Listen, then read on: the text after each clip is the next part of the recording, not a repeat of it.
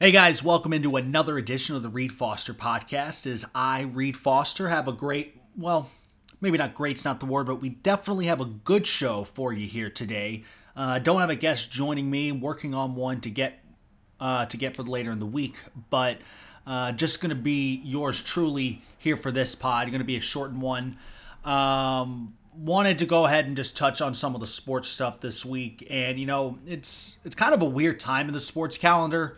There's a lot of fun things, but maybe not necessarily a whole lot of interesting things. Or rather, there's a lot to watch, but there's not as much to talk about. You end up with the Masters. Patrick Reed wins the Masters yesterday. And it's exciting, I guess, but how much is there to parse from that? It's not like the Masters is really connected to any other part of the golf schedule. It's pretty much, all right, Patrick Reed won the Masters. Cool. It's not really going to affect the U.S. Open, the British Open, or any of the other further majors this year. Most likely won't affect who wins the Masters next year. I mean, remember, Sergio Garcia won the Masters last year, and then he was out of it before his first round was even over this week. You end up where it's just, with a lot of the sports talk people, and I include myself in this, it's hard to talk about the Masters or any of these other golf tournaments, and it's hard to talk about the NHL playoffs, two of the primary events going on at this time of year. It's hard to talk about those because most people, and I include most sports talk hosts, don't really know the sport well enough to analyze it too well. Are we going to be... How many guys are going to be out here like Ryan Russillo or Colin Cowherd breaking down Patrick Reed's swinging? You're not going to have someone come in and say like, well, Patrick Reed really used his 9-irons very well on the back nine on Sunday at Augusta, and that's what really separated him. He hit some golf shots. That's kind of what most people have for you. He hit some golf shots.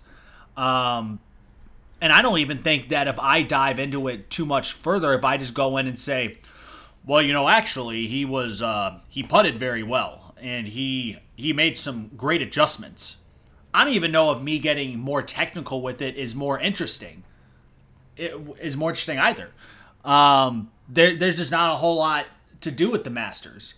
It's one of my favorite events in sports to watch, but it's absolutely one of my least favorite sports to talk about because there's nothing to talk about. And the same goes with the NHL playoffs. And you end up, and I follow a whole lot of these guys on Twitter, guys who are just general sports talk hosts or people who just generally cover the sports landscape of whatever city they're in.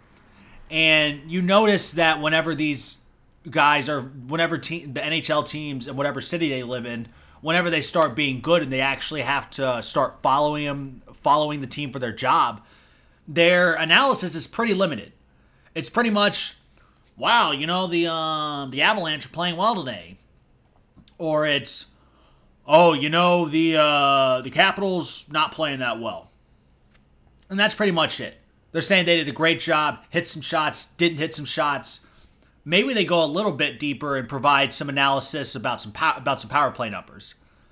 Because that's pretty easy to look at. They either scored in the power play or they didn't score in the power play. And you can base so much of it on anecdotal things. And that's another thing where hockey and golf are particularly difficult to talk about. I find, there's not a whole lot of great golf numbers and there's not a whole lot of great hockey numbers to bring into discussion. So a vast majority of it just has to be anecdotal, has to be eye test stuff for two sports that, again, most casual sports fans aren't watching a whole lot of. You got to have the eyes to have the eye test. And a lot of people just don't. And again, I include myself in it. I've watched more hockey this year, this regular season, than I probably ever have. And as much as I'm saying it's really difficult to make hockey talk interesting, I'm going to be doing some hockey talk later in this podcast. So I understand it's a fait accompli. I completely understand the stakes of where I'm at. Um, and hard to talk Masters, hard to talk golf, hard to talk hockey playoffs, hard to talk MLB when the regular season is barely underway. Am I really going to freak out too much that the Cardinals bullpen has blown a couple games in the first 2 weeks of the season? I know they did it a bunch last year, but we're still, like 10 games in? Really, really not the time to be making grand observations about anything in baseball. And so the result is that we just end up talking in circles about the NBA playoffs because that's the one thing that is fun to watch and fun to talk about. And it ends up where we talk a lot about the NFL draft. Something that I think is a really interesting thing to talk about, but it's definitely not like a fun event. The majority of my friends aren't there. A lot of them are sports fans, but a lot of them are definitely casual sports fans, and some of them are even just casual football fans. And unless you're a hardcore NFL fan, and it might not even just be hardcore NFL, sometimes you have to be hardcore NFL and hardcore college fan. Unless you're that, you're not paying attention to the NFL draft. So there's a whole segment of the audience that you just can't talk to because they're not going to be watching it regardless. And so it takes what is easily one of the most fun times in sports. I would say that, I personally cannot say any time of year is the best time for sports if it doesn't include football. That's just me personally. But I think if you're going from an objective standpoint and you don't have any real preference for what sports you watch, this is absolutely the best time in the sports calendar all year, bar none. NHL playoffs, NBA playoffs, baseball season getting into swing. You got majors coming on throughout. There's so much to watch. And yet, not a whole lot to talk about. I mean, the NBA stuff, like how many more times are we going to discuss? Well, I think the Raptors have great depth, but I don't know if they have the star power to get past LeBron. Yeah, well, I don't know, Skip. LeBron is great, but the Cavs' defense sucks. How are they going to beat him? Well, more importantly, are the Warriors going to be healthy enough to beat the Rockets? I don't know, man. I just don't trust James Harden in the playoffs. I don't think he's ever going to beat the Warriors. We got 5 topics to talk about in the NBA, at least when it pertains to the playoffs. We got 5 topics, and those are all going to be exhausted pretty fucking soon. And in fact, those ones might already be exhausted. And that puts people like me in a pretty peculiar position.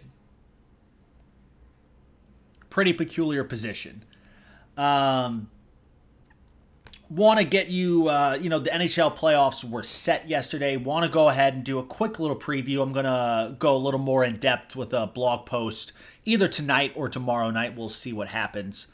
But wanted to get my picks out there. Again, I have been watching the hockey this year, so I know some stuff what's going to be happening. I know I can follow it and actually have a general idea of what I'm watching and a general idea of who to pick. It's going to be a little blasé, but I am picking Nashville over Boston in the Stanley Cup Final, which is probably the most popular pick. I know that the Predators are the favorites in Vegas, and right behind them are the Boston Bruins. It's right now plus 375 for Nashville, then plus 550 for Boston, followed by plus 600 for Tampa. I just think that you look at it, I think the East is really wide open. It wouldn't surprise me at all if Tampa got to the final. Wouldn't surprise me at all if a team like Toronto, Pittsburgh, maybe even Washington broke through. I think that you look at it, every single team's got some kind of flaw that you can point to. I think that Tampa's got probably the best offense in the NHL, but the defense does leave a lot to be desired. Boston is the most well-rounded team in the East, and that's why I'm picking them. But you do have to consider the fact that there's really not a whole lot of star power on Boston. And come playoff time, that star power is going to matter. but still lean them in the East. I think the West, Nashville is a much better. I think Nashville, I feel a lot more confident than any team in the East. But within that, I think Nashville's primary competition is a team that's in their division, the Winnipeg Jets. And most likely we're going to see Nashville against Winnipeg in the second round. And I think that's going to be, for all intents and purposes, the Western Conference Finals. Whoever wins that series is going to go to the Stanley Cup Finals out of the West, and perhaps maybe is going to be the favorite to win the Stanley Cup. I think Winnipeg and Nashville, both very balanced teams. Neither of them have really any sort of weakness. You could argue that Nashville is a little more, their strength is a little more tilted towards their defense. But I think their defense is so dominant. Remember, I know they swept the Blackhawks last year. They might have shut them out in all 4 games. That's how dominant this Predators defense was last year. I think they have the star power to take it to another level. And with Winnipeg, their home road splits are very concerning. Winnipeg has the best home record in the NHL by a wide margin, but their road record is a little more lackluster.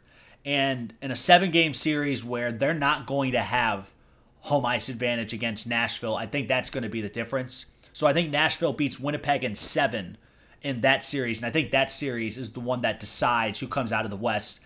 And I think Nashville gets it done this year. I think they're better than Boston or any other team in the East. So whoever it is, I think Nashville beats them, and the Predators get their first Stanley Cup. I would tell you, if you're looking for a sleeper, the sleeper I identified is the Los Angeles Kings. That's who I put my little 50-cent bet on, my little flyer bet on. And that's just simply because the Kings are a team that have already been there. They've won a couple Stanley Cups this decade already.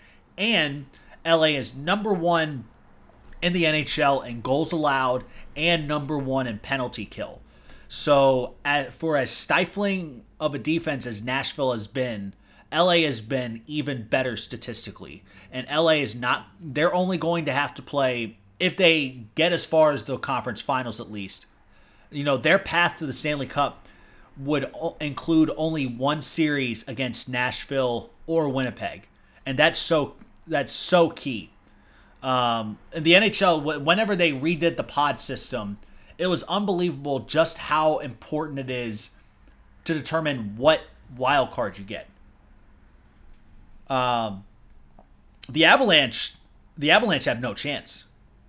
And, they're already banged up. But the Avalanche, because they got into the Central Division pod, they have no chance. Because even if they somehow manage to beat Nashville in the first round, they have to play Winnipeg in the second round.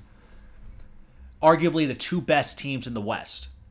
LA is going to be able to avoid both of them en route to the conference finals. And that's why I think they're an excellent dark horse. If you're looking to put some money on a team that isn't one of the bigger clubs, the favorites, that's who I would pick, the LA Kings. Wanted to quickly touch on the NBA regular season awards. I'm not going to go through like first team, second team, third team, all NBA. That's a little excessive for a podcast. But I did want to touch on the MVP, Defensive Player of the Year, and Rookie of the Year debates. And it kind of felt like we've been just talking in circles this whole year. From the NBA is just such a long season that we've kind of been discussing MVP since December or January, and sort of talking in circles, having the same debates of, James Harden's great, but is he? Is it just because D'Antoni's system? Is just because he's a great regular season player? Oh, well, look at LeBron, but LeBron doesn't play any defense. Well, James Harden doesn't play any defense either. We're trying to make it so complicated, and I'm as big of a fan of LeBron as there is, and I do think that when it comes time for the playoffs to start, which is going to be on Saturday, when it comes to the playoffs, I'm absolutely taking LeBron over any other player. If I'm trying to win a series, I'm taking LeBron to win that. But this isn't who's the best player in the league award. And I think that's what messes up so many people. And it's the way we approach all of these awards. We approach them in such a warped sense. These are regular season awards. It's who was the most valuable player for the 2017-2018 regular season. And for the 2017-2018 regular season, James Harden was the MVP. I know statistically LeBron has come pretty close to matching James Harden, and in some ways he's surpassed them. But they're pretty close, and ultimately, if the numbers are close, you have to take the guy on the team that's going to win, that's going to approach, they're not going to get to 70 wins, but they're going to win more than 65 games and be the number one seed in the West, a very loaded conference. Most likely, LeBron and the Cavaliers are going to end up with the 4 seed in the East, the lesser of the two conferences. And look, I get it. Kevin Love's been out for most of the year. This team has not been all that good. LeBron has really had to carry his weight in a way that he hasn't to normally. That being said, you can't be the 4 seed in the East. And, we're talking about, I think the East is pretty strong, but it's not so strong that a team led by LeBron James that should win MVP, it's not so strong that they shouldn't at least be a top 3 seed. And frankly, they should be the number 1 seed. Celtics have been without Kyrie Irving. They're going to end up playing the whole season without Gordon Hayward and a quarter of the season without Kyrie Irving. The 76ers, Joel Embiid is going to miss almost a quarter of the season. And even so, that's him and Ben Simmons as rookies. 2 rookies leading them to that record. And then you have the Toronto Raptors, no real star. I like what DeMar DeRozan's done this year. Kyle Lowry has always been very good. And I love the depth that they have, but they don't have a single guy that's a top 20 player. Maybe DeRozan's top 20, but that's really pushing it. And LeBron couldn't get his team to be the number 1 seed. I get that it's a team game. I always, it's very much a team game, but basketball, more than any other sport, the best player should be able to carry you. And LeBron carried the Cavs to the 4 seed. And I can't give someone whose team is 4th in the East, in the lesser conference, I can't give him MVP. I just can't. And, a lot of people, and I feel like we're applying the same sort of debate to Rookie of the Year, where the people who are advocating for LeBron over Harden do it on the basis that, well, come the postseason, I'd still rather have LeBron. He's the better player. Okay? But again, I said, regular season. You're overthinking it. You're thinking way outside the scope of the question.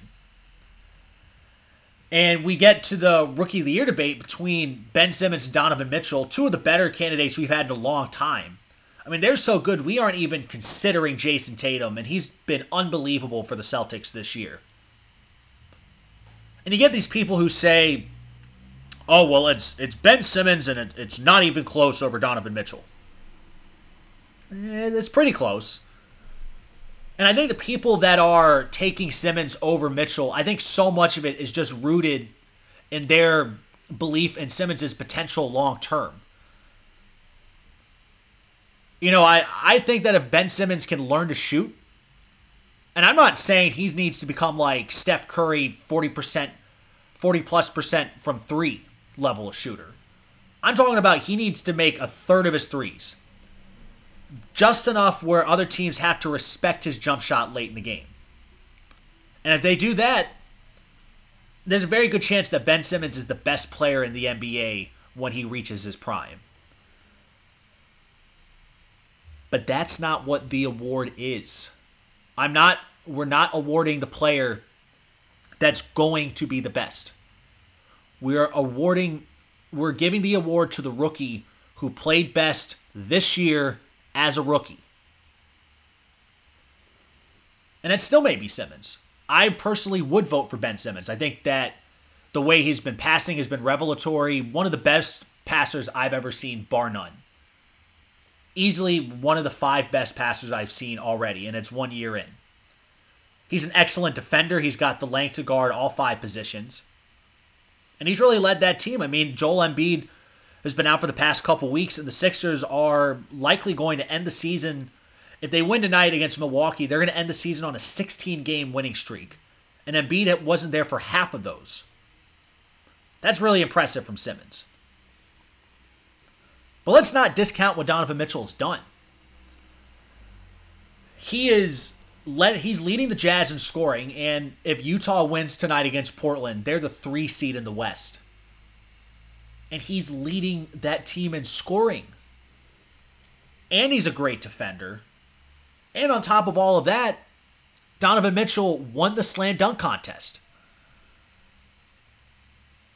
So don't tell me that it's not close that Ben Simmons is the Rookie of the Year. Maybe if you're thinking about what they're going to be down the line, but it's not that obvious. Not at all. And I think I mentioned that Portland tonight is for the 3 seed. We also have another pretty big game in the West. Timberwolves at Nuggets. The winner makes the playoffs. Loser is out. And the interesting subplot between this is most likely the winner of this game will decide who gets the 3rd-team All-NBA spot at center between Nikola Jokic and Karl Anthony Towns. And we'll go a long way in determining who we think is going to be the better center long term. You look at it, both of them are 22 years old in their 3rd year, pretty dominant offensive players, but there's still a lot of debate over who you'd rather have. Towns, the more dominant pure scorer. Jokic, maybe the best passing big man I've ever seen. I know that sounds hyperbolic, but I mean, you can run an offense through Jokic in the way that you can't run it through any other big man that I've ever watched. But it comes down to, I still think that I would take Towns if I wanted to win a playoff series. If I'm going to win a playoff series, I'm taking Towns. I still think he's a little more talented. They're both pretty bad defensively, but he's got more upside there. He's got the length to be pretty great defensively, at least disrupt some shots. But if I'm building a team for the regular season and I just want to win a bunch of regular season games, I'm absolutely taking Nikola Jokic. Because the way he passes, it's not just that he's a great scorer, and he's been scoring pretty well the past few weeks, but he makes everyone else on that team better. He makes all 4 other players pretty good offensively. And in today's NBA, I mean, that's pretty valuable. I don't know how valuable it is come playoff time. I don't think that Jokic can be your best player if you're a team that wants to win multiple playoff series. But if you want to win 55 games, Nikola Jokic is your man. And it's like I was saying with MVP. You could say that LeBron should be MVP because he's the best player in the league. That's not what the award is. The award is the most valuable player in the regular season 2017-2018. And 3rd-team All-NBA center is for the 2017-2018 regular season. Not who I'd rather have in the playoffs. And for that, you got to give it to Jokic. You just don't make these questions more complicated than they need to be. But you end up with a long season, you overthink it. We have so much time to think in circles that eventually someone will just bring up a counterpoint just to make a conversation a little more lively. Someone will say, well, why aren't we bringing up Damian Lillard in the MVP discussion?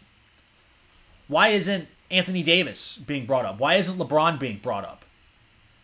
Don't they belong in the conversation? And then somewhere along the way, saying that someone should be in the MVP conversation turns into some hot take artist getting up there and saying, well, LeBron's the MVP and it's not even close. They're just bored. That's why they're not voting for LeBron. No. They're not voting for LeBron because his team is going to finish 4th in the East.